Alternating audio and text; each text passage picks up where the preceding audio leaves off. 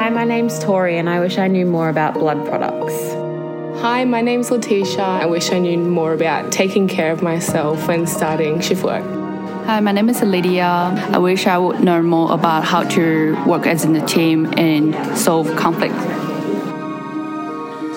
Hello, welcome to 5 Things, the nursing podcast from the Royal Brisbane and Women's Hospital. My name is Liz Crowe.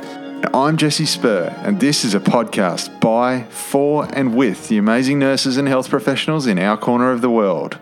We hope to connect with a global community as we move from surviving to thriving. Welcome to 5 Things.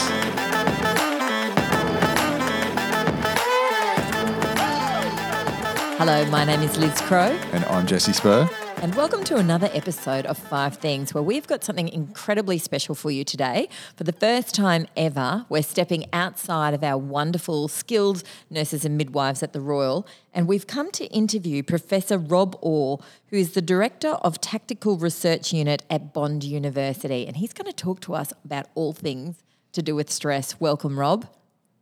Thanks. Thank you for having me. Awesome. So as per usual in our format, we'd like to get to know your background a little bit, Rob, and how you've ended up in this role that you're in now from where it all started for you. Sure. So I came over from South Africa at the age of 14 when my parents didn't want me to be conscripted into the South African military. And actually, I then decided to join the Australian Army. So I dropped out of high school, joined the Australian Army, and I trained as an infantry soldier. I then qualified as a physical training instructor, and then Army sent me away to become a clinical physiotherapist. So I spent time as a clinical physiotherapist, which led me into human performance. And then from there, I decided, 23 years of running around all over the place, I wanted somewhere to settle down, and lucky, a job at Bond University came up. So I joined the physiotherapy department as an educator and researcher, and then we set up the tactical research unit. Awesome. So what does a day in your life look like? Is that a bit reductionist? Or let's say, what does a week in your life look like? A week in my life. It depends on the week. Sometimes we're out in the field collecting data with military, law enforcement, or fire and rescue.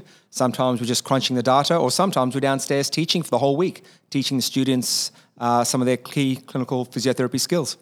So we were really curious to interview you because you actually train police officers and those in the armed forces about how to manage their stress.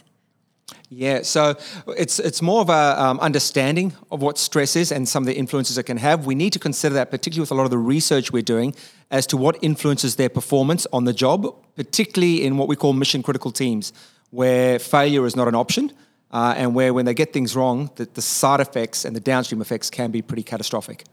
So with that in mind, can you please tell us what's your number one thing that we need to understand about stress? I think the number one thing about stress is we need to get away from this mindset that stress is bad. Everybody blames stress. It's a beautiful scapegoat. Oh, why aren't you doing this? Or why aren't you performing well? Or, why do you feel unhappy? I'm stressed. It seems to be a go-to response. It's also very much a scapegoat. Stress is an important physiological effect on the human body, and it can actually be a beneficial thing to improve performance. However, not only can it be beneficial, it could also be at a level which is tolerable, where it's not actually having a negative effect or a positive effect on your performance, but it's there and it's something you must deal with. Conversely, it can become toxic when it's excessive and it's not managed well. So stress by itself is not necessarily a good or bad thing. It is a natural response. And you need to understand this natural response and best to actually utilize it and lean into it and let it actually optimize your performance. So there's a sweet spot, essentially, when it comes to stress. Indeed, there is a sweet spot. I think one of the best ways it was graphically represented is known as the inverted U, the Yerkes-Dodson law. And the reason for that is anywhere on this inverted U could determine your levels of stress and therefore your associated performance. And the average individual can be anywhere on that curve depending on what they're doing. And that can change based on the nature of the day. If you've had a really good day and you've had a good night's sleep and you've eaten well and you've gone out and done some exercise and everything's going beautiful and blue skies are out, an event may not elicit a high amount of stress. However, if you've had a bad night's sleep, you haven't eaten well, you've just got into a fight with your partner, your cat's gone missing or your dog's gone missing, and there's a lot of other factors influencing you, that exact same task can be the straw that breaks the camel's back and take you over to that tipping point. Unfortunately, the U isn't as clean as the U looks like, because there's something called catastrophe theory, where once it gets to a certain point, just deloading some of those stresses can't let you shift backwards smoothly on this curve. Literally, things collapse. And when it gets to that point, the strategies that need to be put into place are very, very different. It can't just be unloading yourself or unloading somebody else and expecting them to reduce their levels of stress. Great. So can you tell us what's your number 2 tip for stress? Well, firstly, you need to understand what stress is and how it affects the body and why it can be both good, tolerable and or bad. So firstly, there's a physiological response to stress, and that is perfectly normal and part of the human body. It's designed to keep you alive. Everyone's heard of the freeze, fight or flight syndrome, and that is a physiological effect to help you live in your environment. Obviously, the levels of threat now that we live in are very, very different, but the physiological response is still the same. So firstly, things like your heart rate will go up, your mouth will suddenly feel dry, your respiratory rate, your breathing rate will go up. There will be peripheral narrowing where you'll start to focus in on something that draws your attention, which is normally your level, the key risk that you associate with your threat. Your body will release a high amount of glucose and glycogen into your system so that your muscles are ready for fight and or flight. And your gross motor skills will be amplified, whereas your fine motor skills will reduce. So what that means is when you get that email from somebody that's going to stress you out, you can feel your mouth go dry, your heart rate goes up, your respiratory rate goes up, and then you try and type and you're literally punching holes into your keyboard because you're performing gross motor tasks. And that is an example of the new way that stress has an influence on our physiological response, where it's not a direct threat to the human body, but we perceive that as a threat because it is in our mind, a threatening email or something we don't want to deal with. So with that point, is stress part of it personality-based? Like, does your personality influence the way you experience stress? That's a really interesting question, because there are some trains of thought that the nature of your personality will influence how you respond to stress. So, for example, somebody that's very introverted, when you've got a lot more external stimulus, your levels of stress may rise a lot more than somebody who is very extroverted, for example, who likes noise and chaos and energy around them.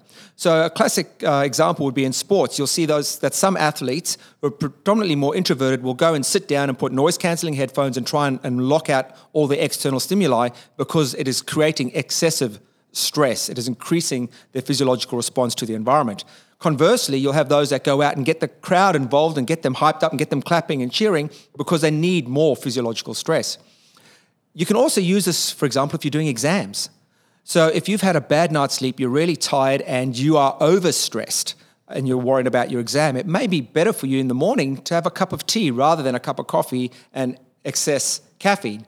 Conversely, if you're under-aroused because you're fatigued and you don't think you've prepared well, you may need that caffeine boost to increase your level of arousal. So you can actually see how you feel and your level of arousal based on the incident at the time and manage that. The worst thing you can do is be overstressed, really worried about something, and then go suck back a couple of Red Bulls, because that'll just peak you straight over the edge.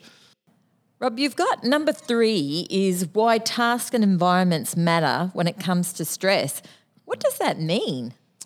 Yeah, so when you look at, firstly, the nature of the task, you don't become as stressed when you're doing a very, very simple task. So if I was just writing something down on a piece of paper, that's a low-stress task. However, I'm trying to write something down and type something with the other hand and talk to somebody, all in an environment under time pressures. The complexity of the skill can be very, very challenging. So what you can find is if you're in a situation where the environment is becoming very, very complex and you're starting to feel stressed, one of your immediate actions, and we'll talk about this a little bit later, is to actually go back to something more simple. So, you know what, you've got 20 things going on, you focus on one, you draw that out and say, okay, I'm just going to focus on this task, get this task sorted, and then move on. Now, the environment is very, very important because that'll also change the complexity, your physiological response to that to that simple task. So, for example, one of the tasks that we used to have in the military was actually reloading a magazine by hand with 30 rounds of ammunition as quickly as possible. Now, doing that is a quite easy task. You're putting a bullet into a magazine, pushing it down. However, when you add time pressures and complexity and noise and chaos, you'll find that because you lose those fine motor skills, it becomes very, very difficult to actually perform that task. So not only is it the task, but the context in which the task is being done, the environment which is very, very important. So if you think about people working in a theatre, a medical theatre, they're used to that theatre, they're used to where everything is, they're used to the lighting, they're used to where all the equipment is, they're very comfortable in that environment. That task that they're performing would be very different to performing that same task where in a different theatre where the lighting's different, the noise is different, they're not sure who's coming in and out, and the total environment is different. In sports, you see this in the home field advantage. So the home field advantage is knowing where the light will be on the field at a certain time, knowing where the little bumps in the pitch are, knowing the differences, how the noise will travel around the pitch. They give you small little bits of advantage which decrease your level of stress because you don't have to worry about them. As opposed to playing on a new field with an opposition, you don't know where the noises, the lights are, all those other things that add to your cognitive bandwidth, which then increases your level of stress.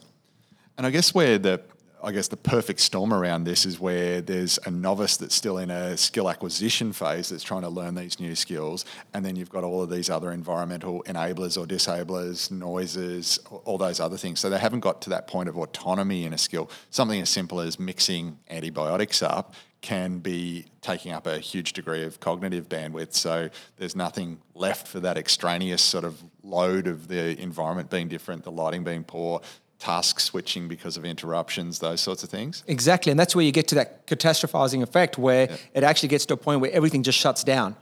And a simple task can become so complex that they actually freeze.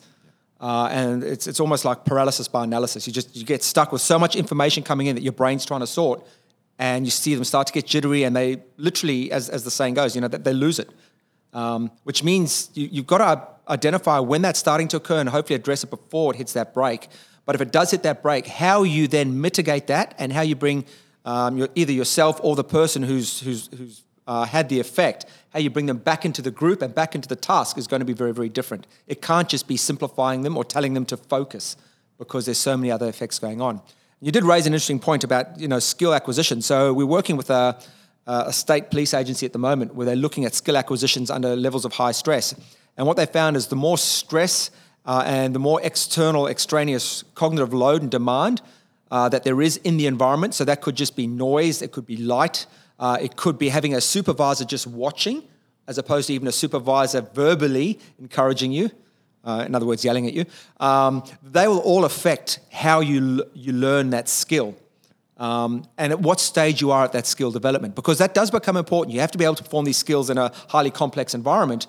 But if you add that complex environment and those stresses too soon in that stage of learning the skill, it actually hinders the learning. I really like that point in terms of thinking of cognitive load theory around this, and I don't want to go too deep into the weeds with this, but I think there's a really nice analogy of a coffee cup where there's the intrinsic load of the task that we've got to do. And when we're new, something as simple, like we'll carry on the example of the mixing up an IV antibiotic, has a relatively high extrinsic load. So that might take a novice's coffee cup to half full just because of the complexity and the load and therefore the stress of that task. Then if you add noise, that's an extraneous or extrinsic load, a stressor that comes in, that might fill that cup up completely to the brim. So we're just able to function, but we're not able to actually reflect, and that doesn't actually then compound that skill. So we've removed that cream on the top layer, which is referred to as germane load. That's that learning space still there, the bandwidth to go. There's going to be some normal extraneous load. I'm doing this even by being watched by someone else who's in the room. There's going to be that. But if we're at that top end all the time, cups full with extraneous and extrinsic load of the task, that's not going to develop us. We're not going to go, actually, how did I do that right this time? What can I improve on next time? We've lost space for that. So even just learning and getting better, it's a really interesting one to going, can we minimise the load? Can we get the environment set up better so that I've got space that each time I do this, I get better at it rather than just keep limping along feeling terrified each time I do it. And that's really important to understand for your senior clinicians and your educators, because what you remember and the way you now perceive doing that task is very different to the person living it for the first time. And for you now, that task, you don't even think about it. It's autonomous. You could take 30 seconds to do it. You don't realize how much cognitive bandwidth the novice is expending to do that. So by doing things like telling them to hurry up, what you're doing is you're actually increasing more stress than there needs to be. You've got to remember that they're at a different stage of their learning, which has now become autonomous for you. Go. Okay, so I'm really curious about this whole thing of cognitive bandwidth. What does that actually mean, and how does it relate to our ability to cope with stress? Oh, that's a really nice question. Cognitive bandwidth is just a way, I guess, of trying to define that your brain only has so much processing power. Like any CPU, it's got so much processing power. Now, firstly, you realize that you can't multitask. Your brain can't actually multitask. It task switches. It switches between one task and another. It switches between different bits of input, and then it tries to determine what input it needs to focus on. So when you've got cognitive bandwidth, it means how much space have you got left in your brain to focus on a given task. Now, the more familiar you are with the task, the more autonomous it is. For example, right now, you don't need to think about breathing. You can do it. You don't need to think about walking when you walk because you've spent a year developing it. So your brain doesn't actually have to allocate a lot of bandwidth, a lot of processing memory to actually performing that skill.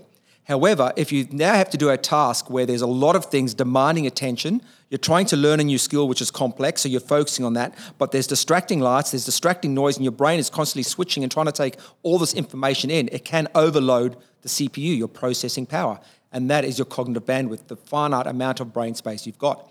And I guess an example for this is, and this is a bit of a joke we have with our physiotherapy students when we talk about, changing motor patterns, is, as I said, you've been walking, most of you, since you're 1 year old, and you can walk quite comfortably without having to think about it.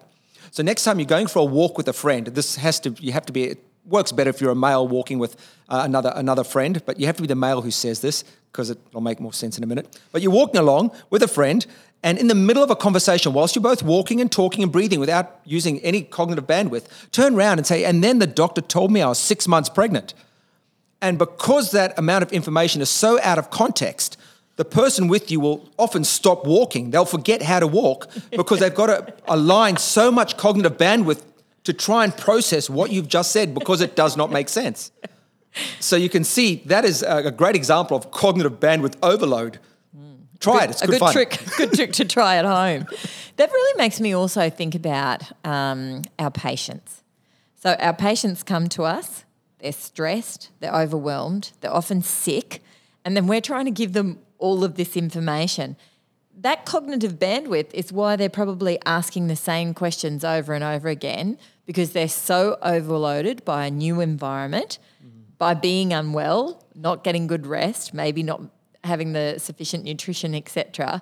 And then we're giving them so much information, often all at one time. Indeed. And not only so much information that is often new to them, in a way they're not used to listening to information.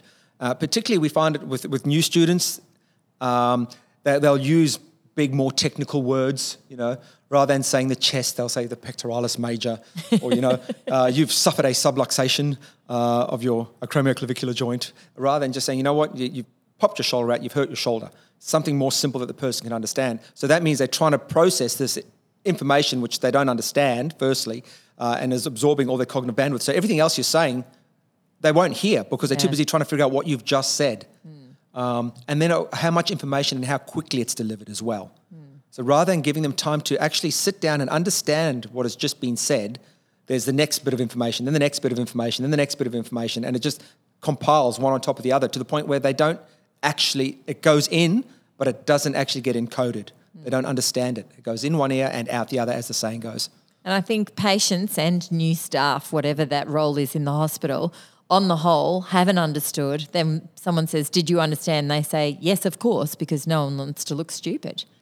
Indeed. And at that point, they do understand, but they understand the small bit that they were able to process because they spent time processing it. And they didn't actually hear all the rest of it. It just went straight through them.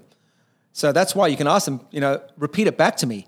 And hopefully enough of their short-term memory will give you something, but you'll find that the major crux of it has been lost. So it's always good to get them to paraphrase back to you to see, well, what did you actually understand? And did you actually hear what I was saying? Because we've all had the situation where people only seem to hear what they want to hear. Yeah. And they miss all the other bits of the story, and that's often why. But I'm really picking up on your point where you're saying when it's new information, slow it down and maybe chunk it up, say something, pause, give them time to either ask a question, clarify, or take it out and then say, now here's some more information, or are you happy for me to go on? Yeah, which is why patient history is so important, because when you want to provide this information, you want to provide it in a context that patient would understand. So you need to understand your patient if you want to deliver your message to that patient, and you need to deliver the message in the way that the patient will understand, not the way that you understand it. Yeah. And we see that in any form of writing. You get any journalist, they don't write to their level of writing, they write to the audience, the level of the audience. And that's what we have to do. We have to educate to the level of the audience and what makes sense to them. Yeah, and if we don't, stress goes up, learning goes down. And frustration goes up on both ends. Yeah. Yes. And I suppose I'm picking up on it's finding out, either translating what our schema for understanding that information is how does this all fit together, or finding out enough about the patient to understand how we can help them fit that to the schema of their life as well. Indeed. When we're talking about an injury, attaching that to something that's relevant to them in their life. And that takes a bit more time, but the yield's going to probably be in a favourable return, because we're not going to have to redo the conversation about 10 times. Indeed. And quite often the way they'll absorb it the most is if it's in context of who they are and what they are. So, Rob, I'm really curious, this podcast is aimed at healthcare professionals who've just come, really still in the middle of a pandemic. In Australia, we're in the fourth wave. Your fourth point is the effects of long-term stress.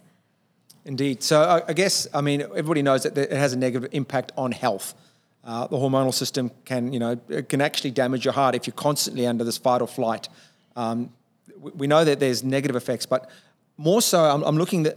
my way of thinking about this is stuff from Hans Sale in the 1950s, where he looked at the physiological response of an organism to stress and how that translates over time.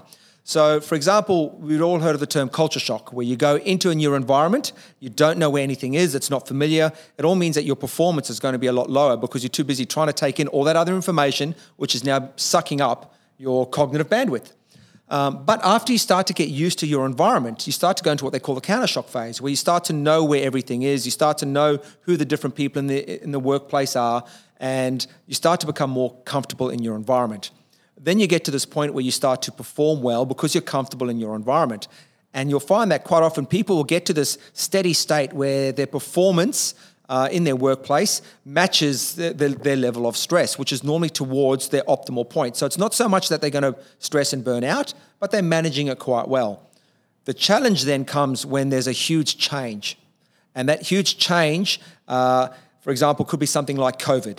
It was a big change, very, very sudden, that they had to adapt with. Now, if you've got somebody that's working at 100%, the steady state, and you add something on top of it, quite often they can rise to the occasion, as the old saying goes. Yes, they can withstand that increase of workload, but only for a short period of time.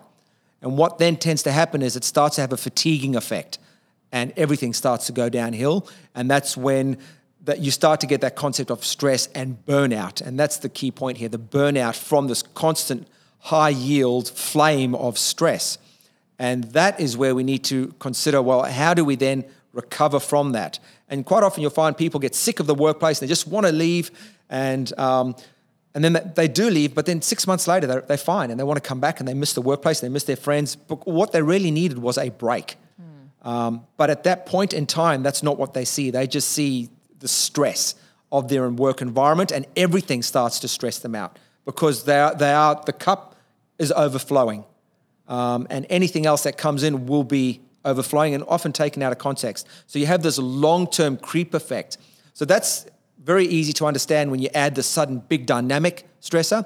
But likewise, you'll get these slow, gradual descent as well, where it's the little things that add up. Like the daily hassles? The daily hassles, the lack of communication, right? By constantly feeling like you're outside of the loop, not being told things by colleagues or your senior staff. When you don't know, you become anxious because you don't know your environment. Why is something happening? Why aren't they doing this? Why isn't this happening? Why haven't they told me? So you start to worry about those little 1%ers. And those 1%ers gradually increase and increase until they become a big thing, and you're burnt out, and you start to develop levels of distrust and all those negative connotations of long-term exposure to a stressor. I likened it in the early phases of when COVID was coming in Australia, and there was this huge anticipatory anxiety because of what we were seeing overseas, and nursing from within felt like there was a big loss of agency. 2020 was meant to be the World Health Organization International Year of the Nurse, and it's probably been one of the lower points for nursing worldwide for a lot of people. And I guess the general feeling seemed to be almost like this sense of being a non-cover operative, where you sent it, your mission, you still had mission clarity, but you're really unclear about what your resources were going to be, and the demand had increased massively, but we had no agency over the decision making. So you're given PPE and told what you're going to wear without any consideration to what it was going to feel like to be in it for 12 hours. Your resources, you didn't get to see your friends and colleagues in the tea rooms anymore. Your resources were well and truly diminished in terms of visibly there compared to what the sense of demand was, which I think probably gives rise to that kind of chronic stress and why we're, as a profession, as health professions, in a pretty rough state that needs years of recovery now. Indeed, because again, one of the reasons I think that this mission critical teams and work in healthcare are so similar in many ways is in healthcare you're outcome focused, patient health. That's your outcome. Do whatever you can to maximize the longevity of your patient. You've got an objective, your patient. So you focus on that, and when everything else falls apart and turns to custard around you, you're focusing on your patient. So you know what? You've now got all these challenges about putting on PPE before and after, and half the PPE doesn't exist, or it's the wrong size, or there's all these other problems. You've lost resources, but at the end of the day, you're still mission focused. So you adapt, you improvise, you overcome, and you literally go into the stage of coping to make sure you can provide your patient with the best outcome. What then tends to happen is once there's this catch up and we start to get ahead of the game, so to speak, what tends to happen is all that sprinting that was done, the covering, starts to then take its toll. And you'll see it quite often. We see it here, for example. We'll have a whole bunch of new students turn up, and I teach the first subject, Principles of Physiotherapy, which goes for 7 weeks straight. And literally we start teaching at 8 a.m. and don't finish till 5 with the students. And it's a very intense period. And you'll find that probably about 50% of the staff that are involved in that subject, at the end of it, once they get through the other end, they'll come down with a cold or flu. The immune system is just destroyed. So this is the same sort of thing, but on a more holistic scale. Yes, you could get through it. Now that everything else has catched up, other things are now taking place to look after your patient outcome, and you start to ease off the pedal a little bit, what you realize is you don't just ease off, you literally just hit a wall and stop. And that recovery aspect is very, very important, and how it's managed is very, very important, because one of the key things associated with stress is trust. Trust in your organization, trust in self. And if that trust is lost, that is a challenge. So what you've just talked to us about is that chronic stress happens particularly when there's got to be lots of learning and demands at the same time, and that it can be amplified when it's chronic over long periods of months. What on earth does that mean for a new nurse who started their nursing career in 2020, trying to adapt, trying to learn, chronic stress on top of that? Is there a way for them surviving this? Yeah, is there a way for them surviving this? Particularly, I do feel for our new graduates, particularly, 2019, 2020. We do know, for example, that quite often, particularly with some of the courses we run here, for example, our Doctor of Physiotherapy course, we push them hard for 2 years. Then they go out as new grads where they're trying to prove themselves for 2 to 3 years. So they're, in many ways, you're chronically pushing them for 5 years, and then you start to see they start to fatigue.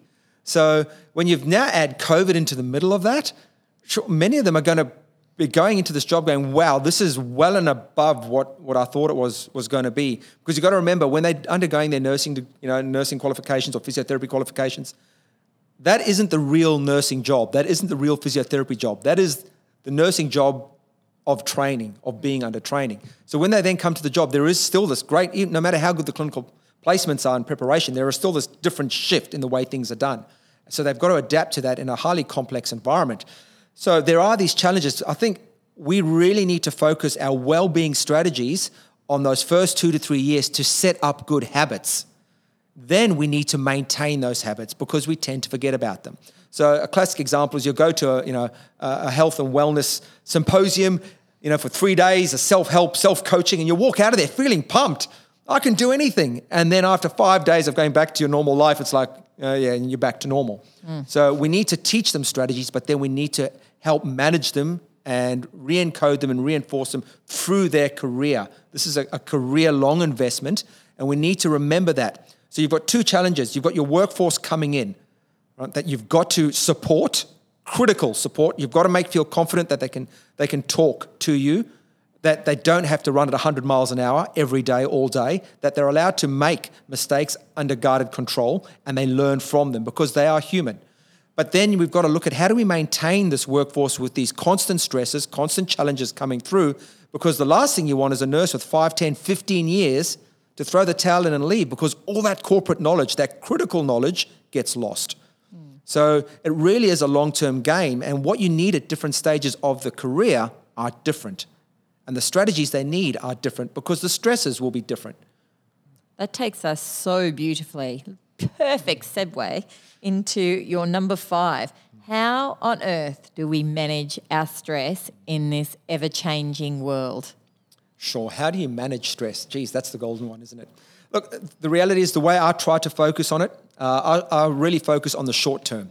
I think if you save a lot of 1%ers, it makes a big deal in the end. So how do I, rather than coming under excessive stress where it's detrimental and then trying to cope with it, when I start to feel stress in the moment, and I know my physiological signs, I know what's going to happen. My mouth is going to go dry, my heart rate's going to go up, I can feel my heart pounding in my chest, my respiratory rate goes up. How can I take control of that now?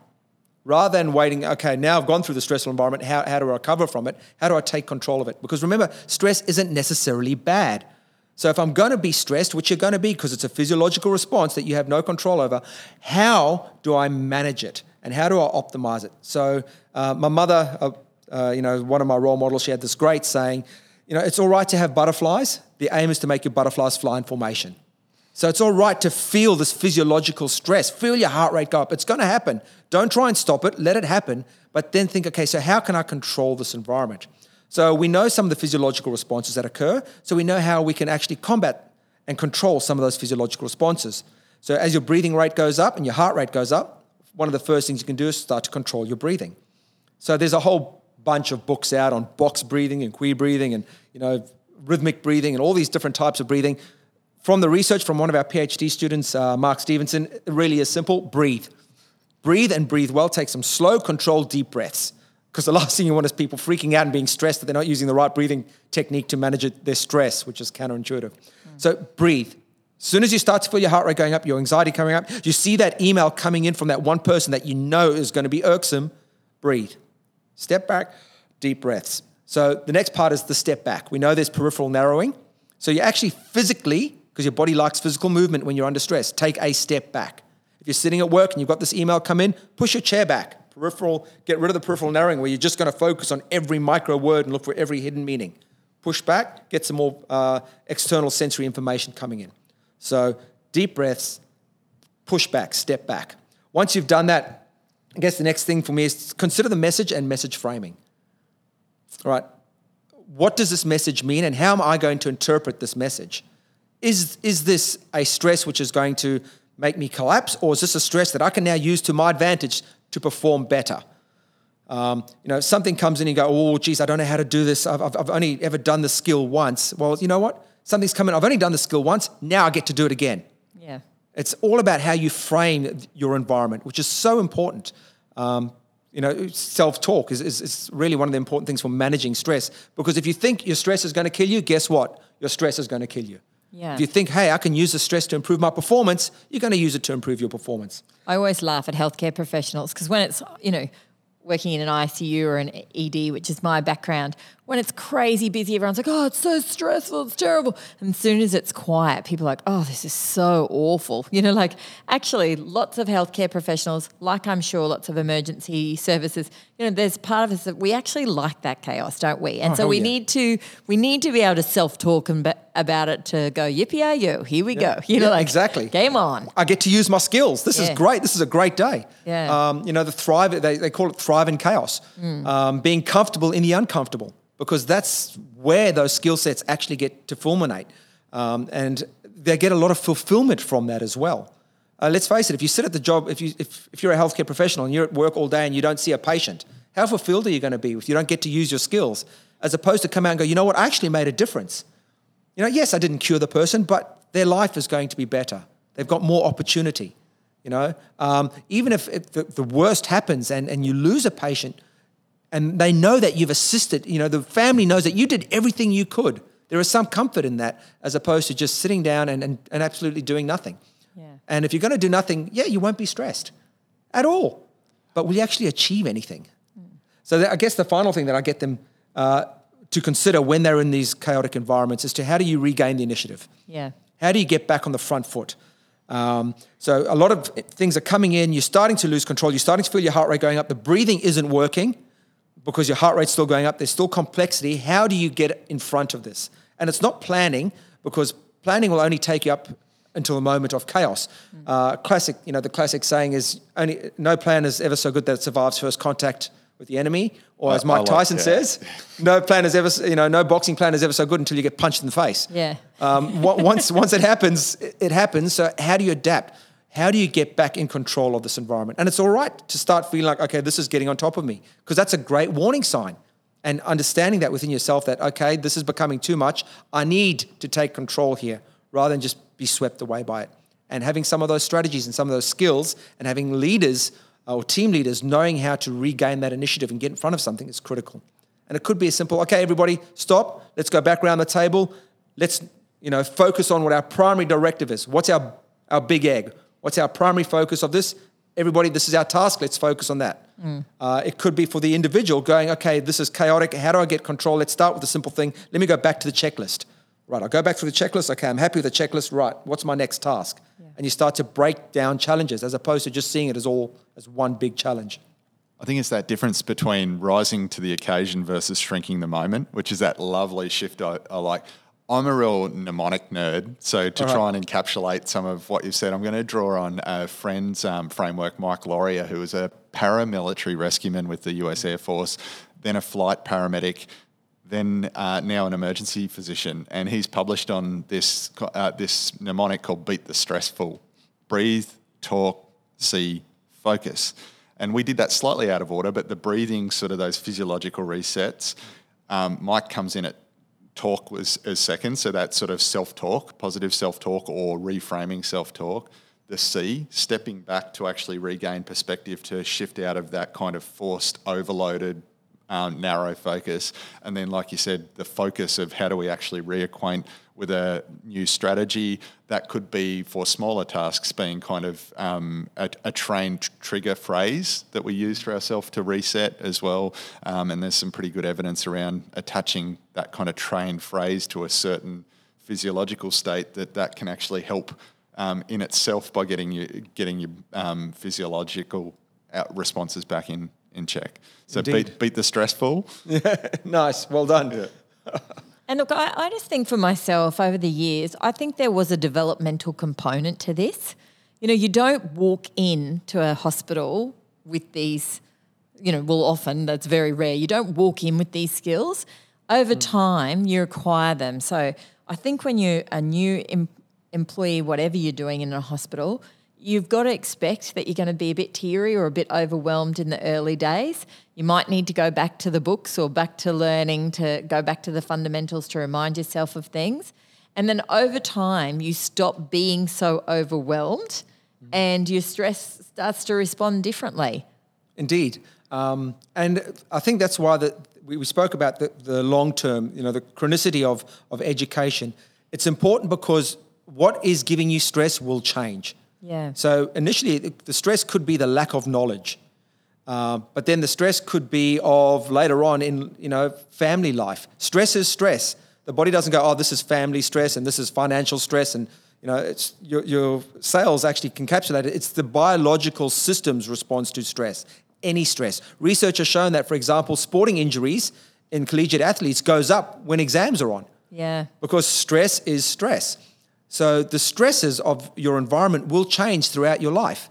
So you need to constantly be aware of that, because some of your coping strategies, which did work, will now not work because they're not designed for that nature of stress, like financial stress, like, having teenagers, going or through my third, or having newborns. It's totally different things. Yeah. So they need constant education and reminding that, yes, the nature of your stress is going to change. And you know what? Again, stress is not bad. Stop treating stress like the enemy. Yeah. How can you use your stress and how can you mitigate too much of it? It's like cake, right? Stress is cake. A little bit of cake is great. You love good cake. You know what? You can take a little bit where you feel a little bit full. It's like, I've had too much cake. I might sneak in one more mouthful. But then if you eat the whole cake by yourself, well, that's going to be detrimental. Yeah, right. Before we just go on to the summary of the 5 things, the reflection that landed on me there is this idea of our stress management, or for want of a better term, resilience, is a muscle that fatigues, and we've got to train it, do some preconditioning work. There's some techniques that can help us in that moment of peak performance, but then there's a recovery period that then is followed by retraining again. So that's that constant cycle, and I think it's very easy to just get complacent because we are coping, and to think that that's going to be an everlasting state. Yeah, that's a great way of putting it. For those of you that love going to the gym and working out, the first time you go to the gym, you get delayed onset muscle soreness and everything hurts, but after a while it stops hurting until you do something new. So you go to your first Pilates. So you can be a marathon runner and a distance runner and do weights, and you go to your first Pilates class and suddenly everything hurts again. And that's the same as stress. It's a different type of stress. It's a different load on the system. So the same sort of idea applies. You'll get used to one form, but then there'll be other challenges that you've got to rise to, and you develop resilience or physical capability to deal with. All right, so I'm tasked with trying to summarise your 5 things, which has just been fantastic. Number 1, which I just think is so important, not all stress is bad. There's a sweet spot, and we need a certain level of stress to perform at an optimum level. I always say, if you're Usain Bolt and you've got no stress, you were never going to win the race. Got to find your sweet spot, and that will change over the course of your life. Number 2, that your body and your personality, are naturally impacted by stress in different ways. So what stresses me may not stress you. And then when we feel those kind of physiological things occurring, the dry mouth, the heart pumping, that's an important moment to stop and think, okay, something's going on. Be aware of that. Number 3, that the tasks and environment for which you're operating in actually matter. So sometimes, there are things that we can do if we've got, you're really trying to concentrate and you've got 3 colleagues killing themselves laughing, looking at a YouTube video. It can be really distracting. So it's important to go, hey guys, I hope you don't mind. I really need to focus in on that. Or if there's a family member that's been screaming nonstop, that it can take a load on the whole ward. So perhaps turning that down a little bit. Number 4 is you talked about, the effects of long-term stress, and that nobody can endure ongoing high levels of stress indefinitely. It harms the body, and we need to be aware of that. And I guess that's why it's important to take annual leave, to use your weekends or your days off wisely, to, be mindful when you're swapping from night shifts back to day shifts, how important it is to actually rest the body. And I guess nutrition and all of those things can actually impact your long-term stress. And number 5 is there are some very basic steps we can do to manage stress. We feel it coming on, breathe deeply, step back so we can get a broader picture of everything that's going on. Message framing, which in social work vibes is called reframing, where we, instead of going, oh God, here's a team leader that always stresses me out, think, okay, this team leader is going to keep me on my toes today. How do I step up and perform to the best level? And regaining the initiative, which is essentially being able to say, okay, how do I get in front of this stress I know this team leader really puts lots of pressure on me today. So I'm going to go back to my task list. I'm going to go back to whatever my handover is, and I'm going to systematically work through that to take away some of that heavy cognitive load. Rob Orr, you're a legend. Thank you very much for taking the time to speak to us today. Thank you very much for having me. Thanks, it was a really enjoyable chat. The Royal Brisbane and Women's Hospital 5 Things Nursing podcast acknowledges the Turrbal and Yagara as the First Nations owners of the lands we now tread. We pay respect to their elders, laws, customs and creation spirits. We recognise that these lands have always been places of healing, teaching and learning. We also wish to acknowledge the First Nations people of the lands of our global community and encourage our listeners to seek out, listen and learn from the knowledge held in your shared space. As well as all major podcast outlets, you can find us at 5thingsnursing.podbean.com. Please also subscribe and give us a rating on your listening platform of choice. This helps others find the podcast. And finally, if you'd like to connect with Liz or myself on Twitter, we can be found at LizCrow2, and for me, it's inject_orange. We would absolutely love to hear your thoughts, ideas, or feedback. Thanks for listening to 5 Things.